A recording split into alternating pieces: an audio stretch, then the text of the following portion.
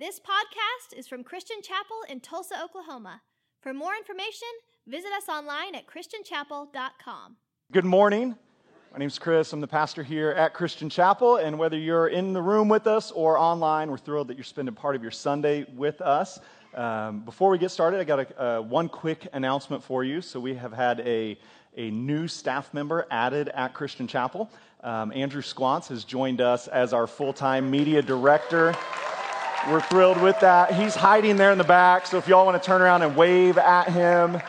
If you're watching online, he's the reason that all of that is possible, and the great team that work with him. But we're really, really excited for that. He finished up his time at ORU and has now joined us finished Friday at ORU and started yesterday for us. So we're thrilled to have him here. I also want to echo what Amy said of thanks to Blake, 4 years as an intern. It's been fun. He graduated yesterday. He's getting married in about a month. Just real life is coming hard and fast. So, we're excited for that as well and thankful for him. Hey, today we are in the middle of our Lazarus Life series. So if you have been with us, you're familiar with that. If not, the story of Lazarus is in John chapter 11 and 12. It's a story of a man that Jesus knows and loves who gets sick. His sisters send word to Jesus, hoping Jesus is going to come heal him. Jesus says, hey, don't worry about it. He's not going to die. And then he dies. And so it seems like the story is over. Jesus shows up, though. He mourns with those who mourn. And then last week where we stopped was Jesus comes to the tomb. He enters into the unclean space and he tells them, roll back the stone. And so these next 3 weeks, today we're going to talk about Jesus knows my name. Next week, we're going to talk about Jesus calls me to action. And then the week after that, we'll talk about what it means to get those grave clothes off. And so I've loved all of these messages. Honestly, every week, I feel like it's a little more fun even than the previous week. But this next 3-week block is going to be, not bragging on me, but just from the scriptures, is going to be really, really, really good. So I'd encourage you to do whatever you can to be here, to join us online, invite somebody with you. It's the really kind of the climax of the story, the pinnacle of Jesus's power on display and the difference that it makes in our lives. So I hope you'll join us. But today, we've been talking all along about how the story of Lazarus is the story of the gospel in a nutshell. And today we're going to focus on that one-word command Jesus gives when he stands outside the tomb, Lazarus. All right? Some of you are like, come out. No, Lazarus. And we're going to focus on this idea of Jesus knows my name. There are a lot of awkward moments that we can have in life, right? And some of us have more of them than others. But sometimes we make it worse on ourselves, because have you ever confidently walked in to a conversation knowing you know the person and calling them the wrong name? Anybody done that? Yeah, Rennie. Yeah. Rennie, he's died, so I can tell this story, right? We used to have a guy at Christian Chapel. Some of you remember Peter Maroney, one of the sweetest man in the world. He was British. He had a really thick British accent. And the first time he introduced himself to Rennie, he said, I'm Peter. And somehow Rennie heard, I'm Peaches. And she thought she was talking to a grown man named Peaches. Right? Now, in her defense, I don't think she actually said it to him. She held it back, but she came later and was like, is his name Peaches? Yeah, actually it is. Go ahead. Just run with that. Call him that. Maybe write him a letter. But we've all had that moment where Thursday I was at a meeting with some other pastors in town and saw a guy that I've met maybe 2 or 3 times and introduced him, said, hey, how you doing? And I got the first letter of his name right, and that was it. Now, I think I kind of mumbled it. It was a loud room. He didn't have that look, right? Now, if you ever do that to me, don't worry about it. I'm not going to be offended. You can call me whatever you want. I'm probably going to answer to it. It's not really a big deal, but the thing I want you to understand this morning is Jesus has never once had that moment with you. He's never looked at you and been like, who are you again? Can you come back? Tell me your name. Tell me who you are. Tell me who he's not turning to the Holy Spirit and be like, who's this dude? Like, you're the one who's down there now.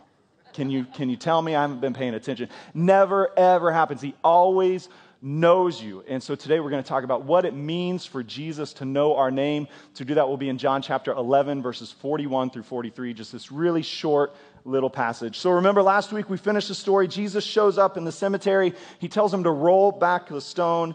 And it says in verse 41, so they took away the stone. Then Jesus looked up and said, Father, I thank you that you have heard me.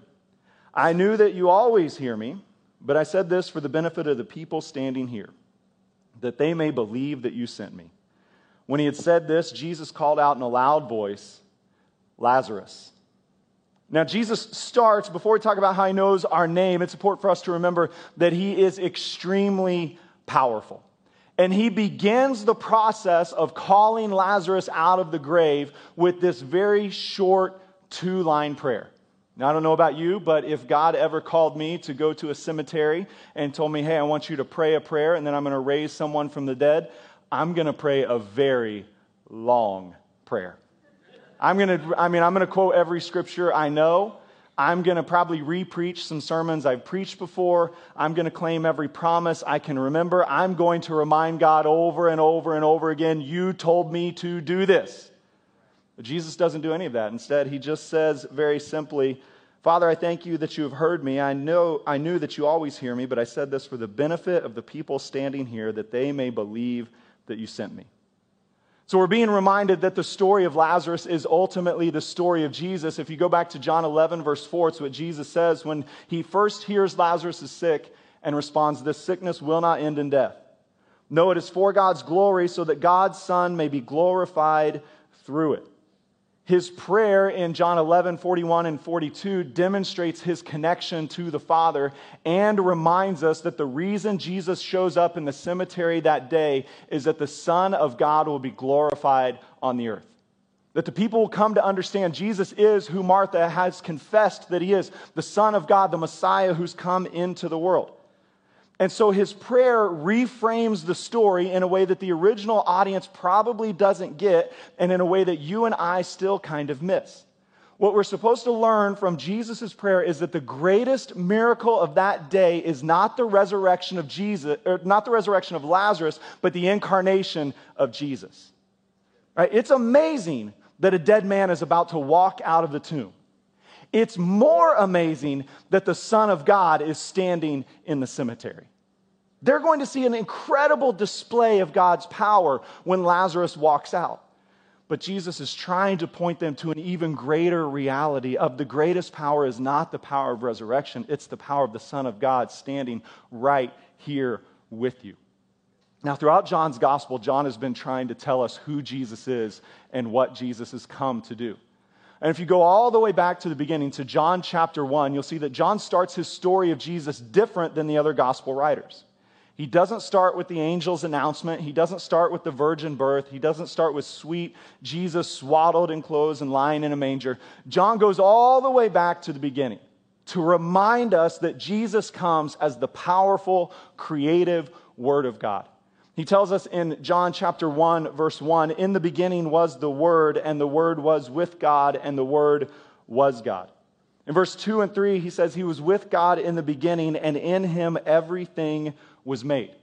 Now, these terms are meant to point us back to Genesis chapter 1, when we're told that God spoke and all of the world was created. You see, the Word of God in Genesis 1 is the Word of God in John 1. It is Jesus Christ himself.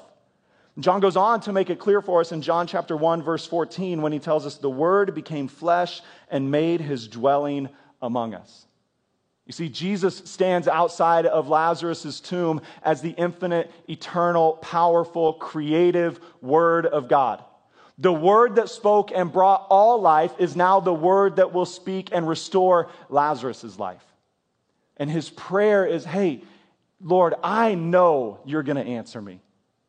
I'm only saying this so that they know it too. His prayer is not for his benefit or Lazarus' benefit. It's for our benefit.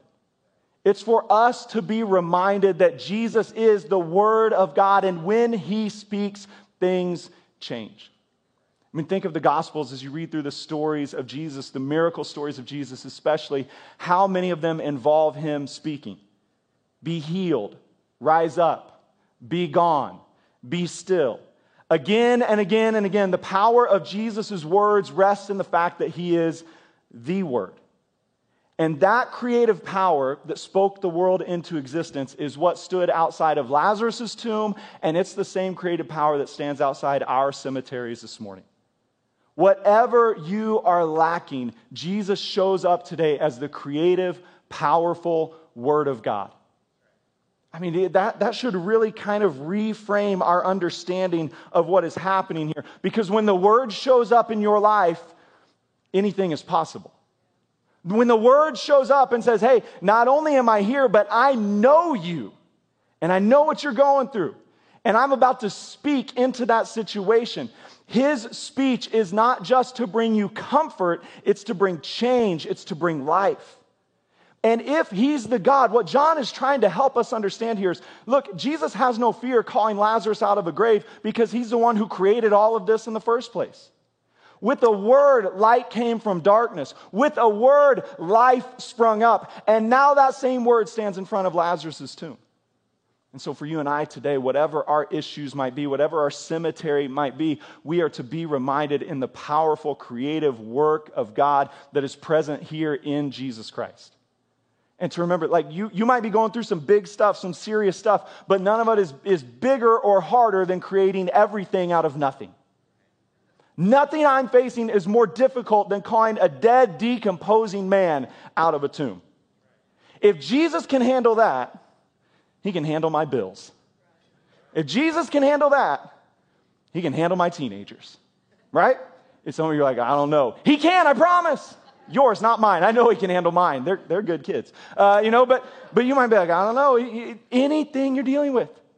Your dead marriage, your terrible job, your disappointment, your heartache, the trauma, the abuse that you went through, whatever you call the cemetery, the tomb, the grave in your life, Jesus stands there as the creative, infinite, eternal, powerful Word of God.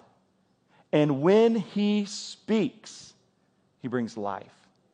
But he doesn't show up and just speak in very generic ways. He comes up and in his power, he's also personal. Jesus stands outside of Lazarus' tomb, and it says Jesus called out in a loud voice, Lazarus. One of my favorite things that I've learned studying the story of Lazarus over the past year and a half or so that I had never considered before was when Jesus walks into the cemetery as the creative Word of God, as the powerful Word of God, as the resurrecting Word of God. When he walks into a space where there's a lot of dead people, he has to say Lazarus' name before he says, come out. Because if Jesus walks into a cemetery and says, come out, they're all coming out. Every single one of them. And while Mary and Martha are longing for Lazarus to come out, there's some other people in the crowd that are like, hey, leave them there. Like, my dear grandma does not need to come back, right? My mother-in-law, you can leave her there. My dad, you can leave him there. They're just there. Then you shake your head, whatever. You've got family members that you're like, Jesus, I'll see him at the resurrection. It's good enough. Don't bring him back till then. But it never occurred to me if Jesus shows up in a cemetery and says, come out, everybody comes out. Right? But Lazarus is the only one whose stone has been rolled away. So we can see why it's important for Jesus to make his power personal. He's there for Lazarus. He's not there for everyone else. He's not there for anything else. He is there for Lazarus. And when Jesus calls Lazarus by name, it affirms that he knows him. Right? For the crowd, there were probably those who had wondered yeah, we know Jesus stopped by Mary and Martha's house one time. We know when Lazarus got sick that Mary and Martha kept saying, it's okay, Jesus will come. It's okay, Jesus will make a difference. And then when Lazarus dies, maybe there are those in the community who decide, yeah, he really didn't know Jesus. And it's like, do you have that friend in your life who's constantly telling you all the famous or influential people they know? And by know them, they mean they follow them on social media? Yeah, I know that guy. Yeah, I can reach out to him. But if they do, they don't get a response. Maybe this is some of the feeling of Lazarus' friends and family. Man, maybe Lazarus knew Jesus, but Jesus didn't know Lazarus. maybe didn't really know who he is. So when Jesus stands outside the tomb, and if they didn't get it from him weeping with Mary and Martha, if they didn't get it through his promise that Lazarus will rise again, in this moment when he calls his name, they know that he knows him. Right? That's that moment when you know somebody, you know their name. And when you know somebody, you know how to pronounce their name. Right? It's graduation weekend at ORU. Graduation weekend is coming soon for all of our high school students, which if you have a difficult to pronounce name means your name's about to get butchered. Right? It's going to happen. Like in high school, your principal only knows like the top 5% of the students, the national merit scholars, the good athletes, all of that kind of stuff. And then the other 5% they know are the kids who are just in trouble all the time. So if your principal knows your name in high school, you were either really successful or you got suspended a lot. Those are kind of, and then for the rest of us, we're just in that middle 90% and we're just praying that my name's easy enough that they don't butcher. But some of you know you got easy names. They still get butchered, right? Whitley, our intern, she got called Whitney yesterday. It says right on there, Whitley. Okay, Whitney, college graduate. Like my last name is Dow, D-O-W. The Dow Jones, Dow Chemical. And all my life, I've been called Dowell. Like, why are you putting an L on the end of my name? It's 3 letters. It's there in front of you. Who reads stuff and adds letters to the end? I get called Doe. Chris Doe? I'm like, no, actually. Dow, D-O, sound it out. Dow, D-O-W, right? But you know who doesn't do that? My family. They know how to pronounce my name. My friends, they know how to pronounce my name. Jesus does not have that moment at Lazarus' tomb like, hey, Martha, how do I say his name again? Is it Lazarus? Lazarus? What? Did you guys have those weird parents who spelled something and then pronounced it a totally different way?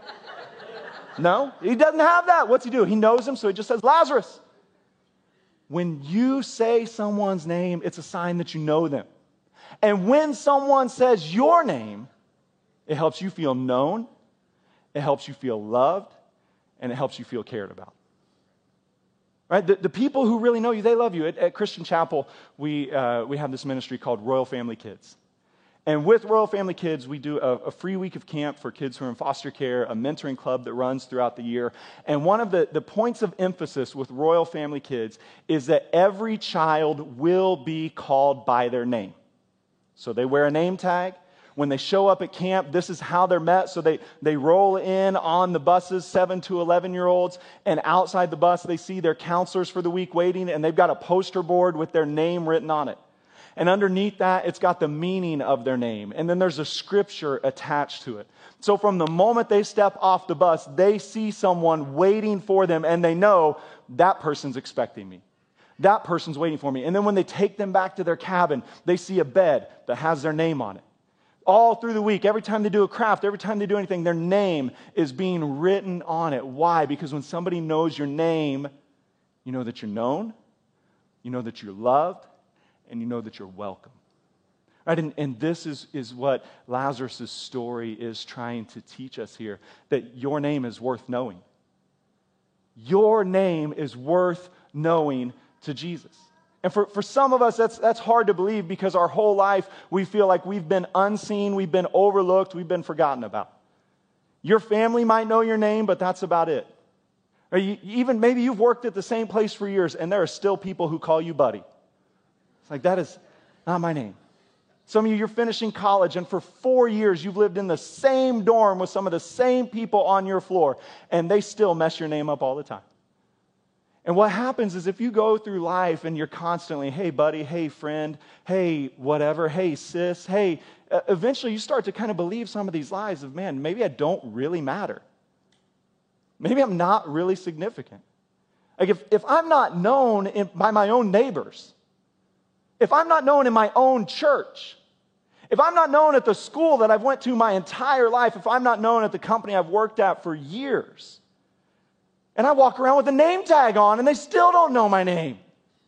Like if you kind of have those experiences, eventually the enemy's going to start attacking that weakness and telling you, see, man, not only do they not care about you, they don't even want to put the time in to learn your name. You don't matter. You're not significant. You're overlooked, right? The same thing that maybe some of Lazarus' family or friends were thinking of, man, we thought Jesus knew him, but maybe not. Because things did not turn out how Jesus said they were going to turn out. Now, Lazarus is dead. And so when Jesus shows up and speaks Lazarus' name, it's a reminder to everyone of, yes, he knew him. Yes, he loves him. Yes, he is here with the plan. And the same thing happens for you and me. When Jesus speaks our name, it should fill us with confidence. We should know, I'm known, I matter, and I'm going to be confident to do whatever God has called me to do. See, it doesn't matter if your boss knows your name. It doesn't matter if your teachers know your name. It doesn't matter if your name gets called in certain places or to do certain things. Your entire worth is found in your identity as the son or the daughter of God. And if the creative word that spoke the world into existence knows you, then it doesn't matter who else knows you. It doesn't matter what they call you. All that matters is what he says and what he calls you to do. And when Jesus calls me by name, it means, okay, I know, now I matter. No matter what anyone else says, I matter because he knows me. And it also means I can walk with confidence into whatever he lays out before me. And what you're going to find, and we'll get into this more next week, because Lazarus, he comes, he's brought back to life, but then there's an immediate come out. There's an immediate path of obedience laid out before him. And for us, when Jesus calls us to life, he usually calls us into new spaces to do new things. And he will often call us into spaces and places that are beyond our natural ability. And in those moments, again, the enemy's going to come and he's going to attack our insecurities. He's going to attack our fears and tell us, you don't belong here. Who do you think you are? Just stay home where 5 people know you. Don't take the risk of being unknown in this new realm. But we're going to remember, no. He knows me. He knows me and he called me. So I will step into this with confidence, even if the whole world says I don't belong here. In February of 2020, back before the world fell off a cliff. Do you remember February of 2020? It was a good month. It was a really good month. I mean, it feels like 10 years ago, but it was a good month. In February of 2020, I got an invitation to go speak at ORU in their chapel. And I loved it. A lot of fun. I was really excited. But have you ever had that thing where somebody calls and they give you an opportunity and your immediate response is, yes, I can't wait. And then 10 minutes later, it's like, what did I just get into? So, they gave me about 2 weeks notice. And so over that 2 weeks, I started praying, Lord, what do you want me to say? What do you want me to preach about? And then I just started doing a little research too. Well, I guess I should probably look back at the last couple months of chapel speakers that they've had at ORU to make sure, because I don't want to show up and preach the sermon that some guy preached 2 weeks before I came, and everyone else is like, well, that guy did better. This is like clearly the B team that showed up today, and he stole that guy's message and didn't even do as good of a job, right? So here's the thing. If you ever get that invite, or maybe it's an invite somewhere else, do yourself a favor. Don't go look through the archive. Because I started looking back through the previous year or so, and I had that Sesame Street moment. One of these things is not like the other. One of these things just doesn't belong. And that thing was me. Because I read through names, I'm like, I know him. I know her. I've read his books. I've listened to her at conferences. And then what didn't help, actually, I saw Tim Hughes come in. So Tim was my dentist last February. So going to see Tim 2 days before I'm preaching at ORU, and he's being really nice and encouraging. He's like, hey, I heard you going, that's awesome. And he told me the last time I went to ORU Chapel, do you remember who you told me? I went to hear Reinhard Bonnke speak.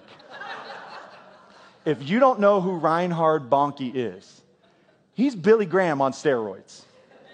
Reinhard Bonnke is responsible for over 79 million Africans placing their faith in Christ through his massive outdoor evangelistic campaigns. And so my sweet dentist encouraged me. Hey, Chris, have fun. Last time I was there, Reinhard Bonnke, 79 million. And so you can very much have this space of like, what have I done, right? I'm just going to try to get in, get out. Like, it's not that I don't want to be remembered. It's just I don't want to get made fun of.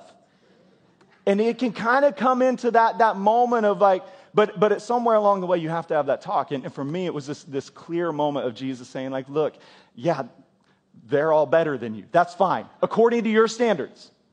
Right? According to my standards, yes. According to his standards, hey, on that day, that was my job. So it's just, then that's where my confidence lies. Not my talent, not my skill, not in anything I've done, not my education, not in, 79 million versus 79, I don't know. It's none of that. It's just got to be it. Jesus knows who I am. Jesus called my name, and Jesus told me to do this. So I'll just do it. Right? It's the same thing for many of you. Maybe God, you prayed for a kid, and God gave you 7. And you're thinking, well, what do we do?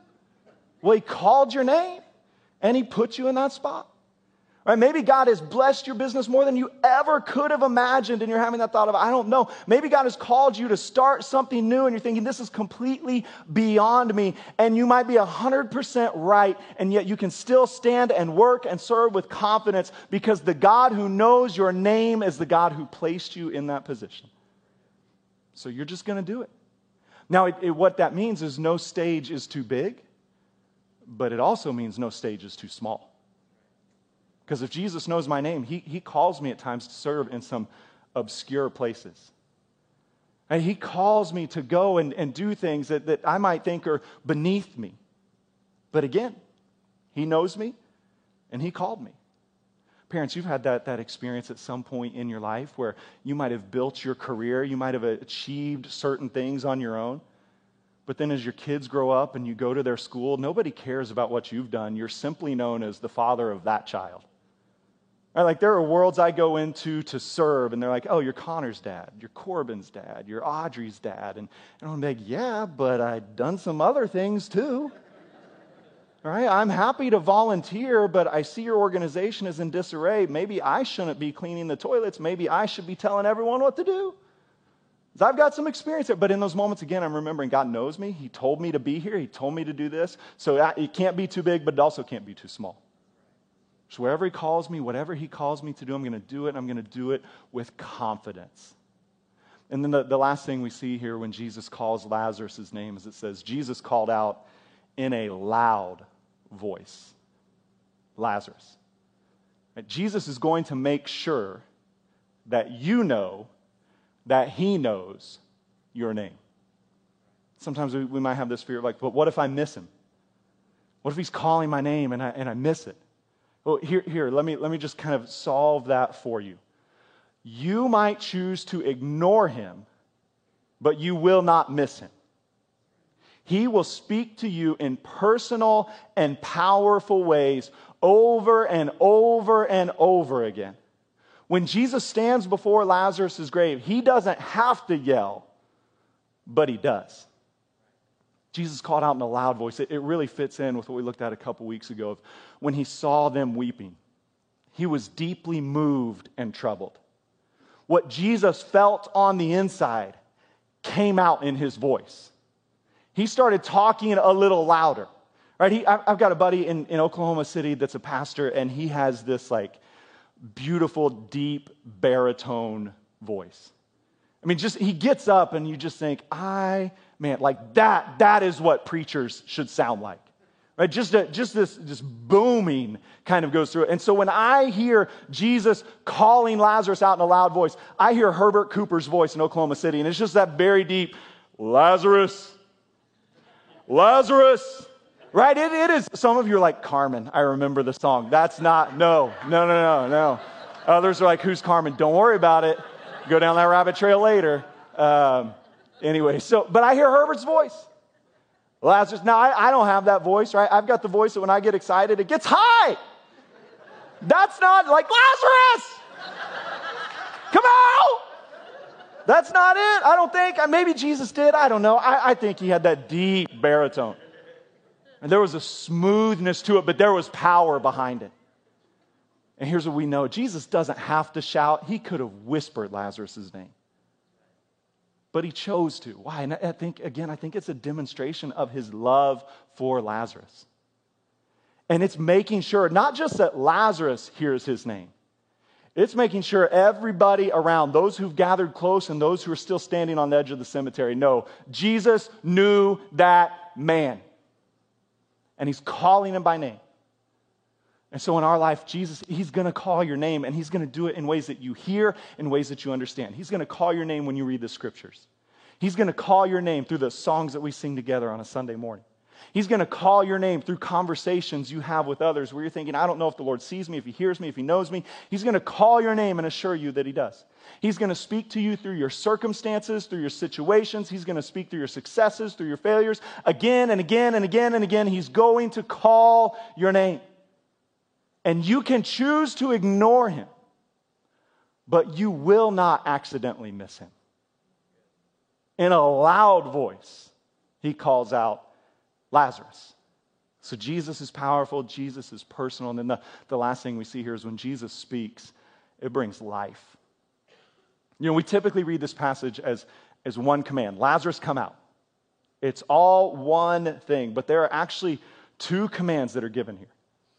When he speaks his name, Lazarus, is when life returns. Lazarus is the John 11 equivalent of let there be light. Right? That at the moment the words come out of Jesus' mouth, they not only go across the cemetery into the tomb and through the burial clothes, but in some way they transcend the spaces of eternity, and Lazarus' soul is reconnected with his body. And before that breath that Jesus takes between Lazarus and come out, in that space, Lazarus is fully alive. His heart has started pumping. His mind is alert. His eyes have opened. Right? His body has rewarmed. The neurons are firing. He's got to have that moment of like, oh my goodness, what just happened? In a moment, at a word, life comes back. So what does this mean for us? It means life doesn't come when your circumstances change. Life comes when Jesus speaks your name. When he sees you and calls you out, that's the moment of, okay, here we go. I'm here. Now for Lazarus, he is fully alive, laying in the tomb, and buried. His circumstances have not changed, but who he is completely different. From the outside, he still looks like a dead man. He smells like a dead man. He's acting like a dead man. He's in the place where dead men belong, but he is 100% fully alive. Just as alive as anyone on the outside of the tomb, but nothing else has changed for him yet in that moment. It's a great reminder to us because sometimes I think we have this idea of, I'm not fully alive until everything is how I want it to be. But what we're learning from Lazarus' story is the moment Jesus speaks your name, the fullness of life returns. And so your experience of life has nothing to do with your current circumstances and everything to do with the presence of Jesus Christ in those circumstances. So Lazarus looks like a dead man, but he's not a dead man. He smells like a dead man, but he's not a dead man. He's in the place of the dead, but he is fully 100% alive. And the same might be true for you. You might be battling addiction, and this morning Jesus comes and he speaks your name. The moment he speaks your name, life returns. It doesn't necessarily mean every part of that addiction falls away and you never have to deal with it again. What it means is right there in the middle of your addiction, you are alive. Now, there might be a process, there should be a process of freedom, of coming out of that place of addiction. There might be a process of detox. There might be a process of rehab and recovery. There might be a process of accountability. There might be a process of new habits and new ways of living. But life doesn't come when you complete that process. Life comes when Jesus calls your name. And all along the way, the enemy's going to tell you you're not alive because you're still battling. You're not alive because you're still struggling. You're not alive because you messed up again. But we are standing as those who are known by Jesus. And when he knows us and speaks to us, life returns. So it could be addiction. It could be your marriage. Things are busted and broken right now. They are not going well. And today you hear Jesus speaking your name and life is returning to your marriage.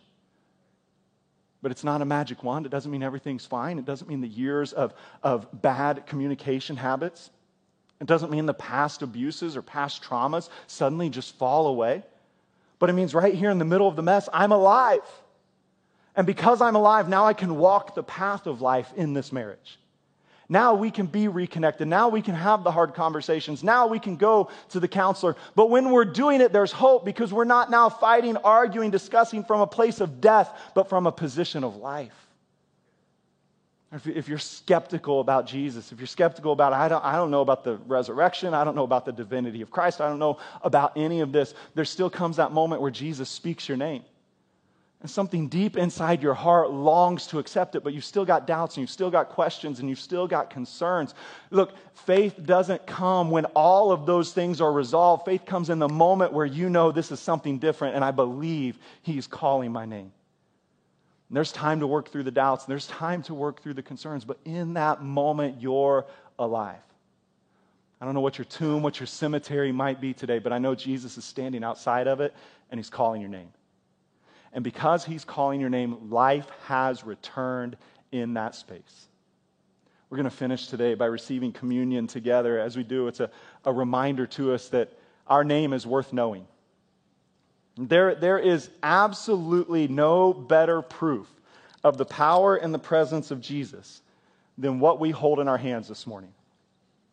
He came not just to speak Lazarus' name, but He came to die the death that we all should die, to be raised to life, to the new life we can be raised in, so that we would all know once and for all He has the power to stand outside every grave, every cemetery, every hard situation, and He knows our name.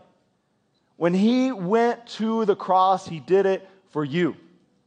He did it for me. He did it to solve our sin problem and lead us into a new experience of life. And so this morning, as we receive communion together, we're not just receiving it as something Jesus did for everyone, but we're receiving this morning as something Jesus did for me. He died for me. He rose again for me because He knows my name, because He knows my situation, because He knows my need. He has come, and now that same Spirit that raised Christ from the dead dwells in me and reminds me, you are seen, you are known, you are loved.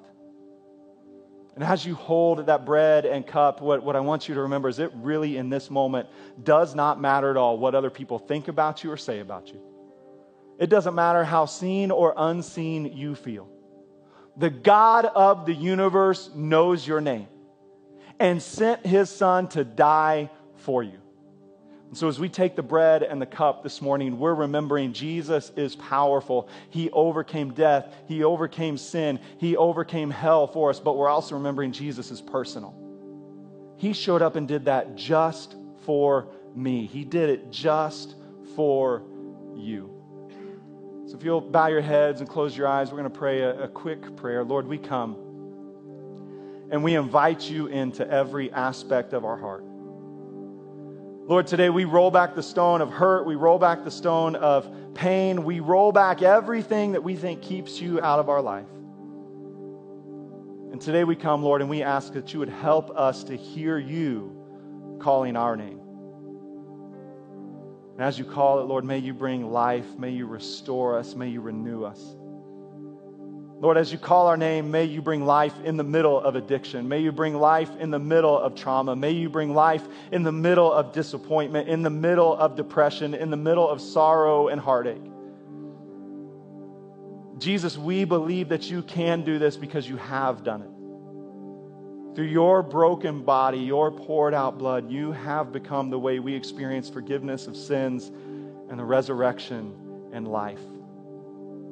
And so, Lord, we come individually and we ask that You would forgive us today, that You would cleanse our hearts and our minds, that You would come in and take Your place as our Savior and our King. Lord, we surrender to You, to Your power and Your presence. In Jesus' name, amen. Will you take the bread with me?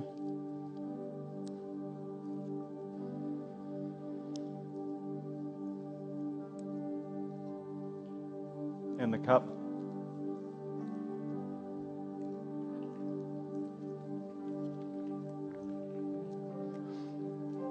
As you finish, will you stand with us if you're able to? The band's going to lead us in a final song this morning, reminding us of our identity in Christ. But as they do, I really want to encourage you. If this morning you need to know that God knows your name. As we sing this last song, will you do me a favor and head out those back doors to your left? We've got a prayer room full of people waiting to celebrate with you that Jesus sees you and knows you. So maybe you're going and saying, hey, will you pray with me? I need to start that relationship with Jesus. Or maybe you're going just carrying some really heavy weights and needing to know that He's with you. Whatever the season or situation, don't be afraid. Don't let the unknown keep you where you are. But walk back with confidence, knowing Jesus sees you, He knows you, He loves you. He has brought you here to be assured that He knows your name and He has a plan. So if you'd like someone to join you in those prayers or any others, as we sing, if you'll head out the back doors and to your left, if you're online, you can do that at christianchapel.com/prayer. And the rest of us, we're going to spend these last few minutes together just building our faith and being encouraged of who God says we are. Thanks for listening to this podcast from Christian Chapel. For more information, visit us online at christianchapel.com.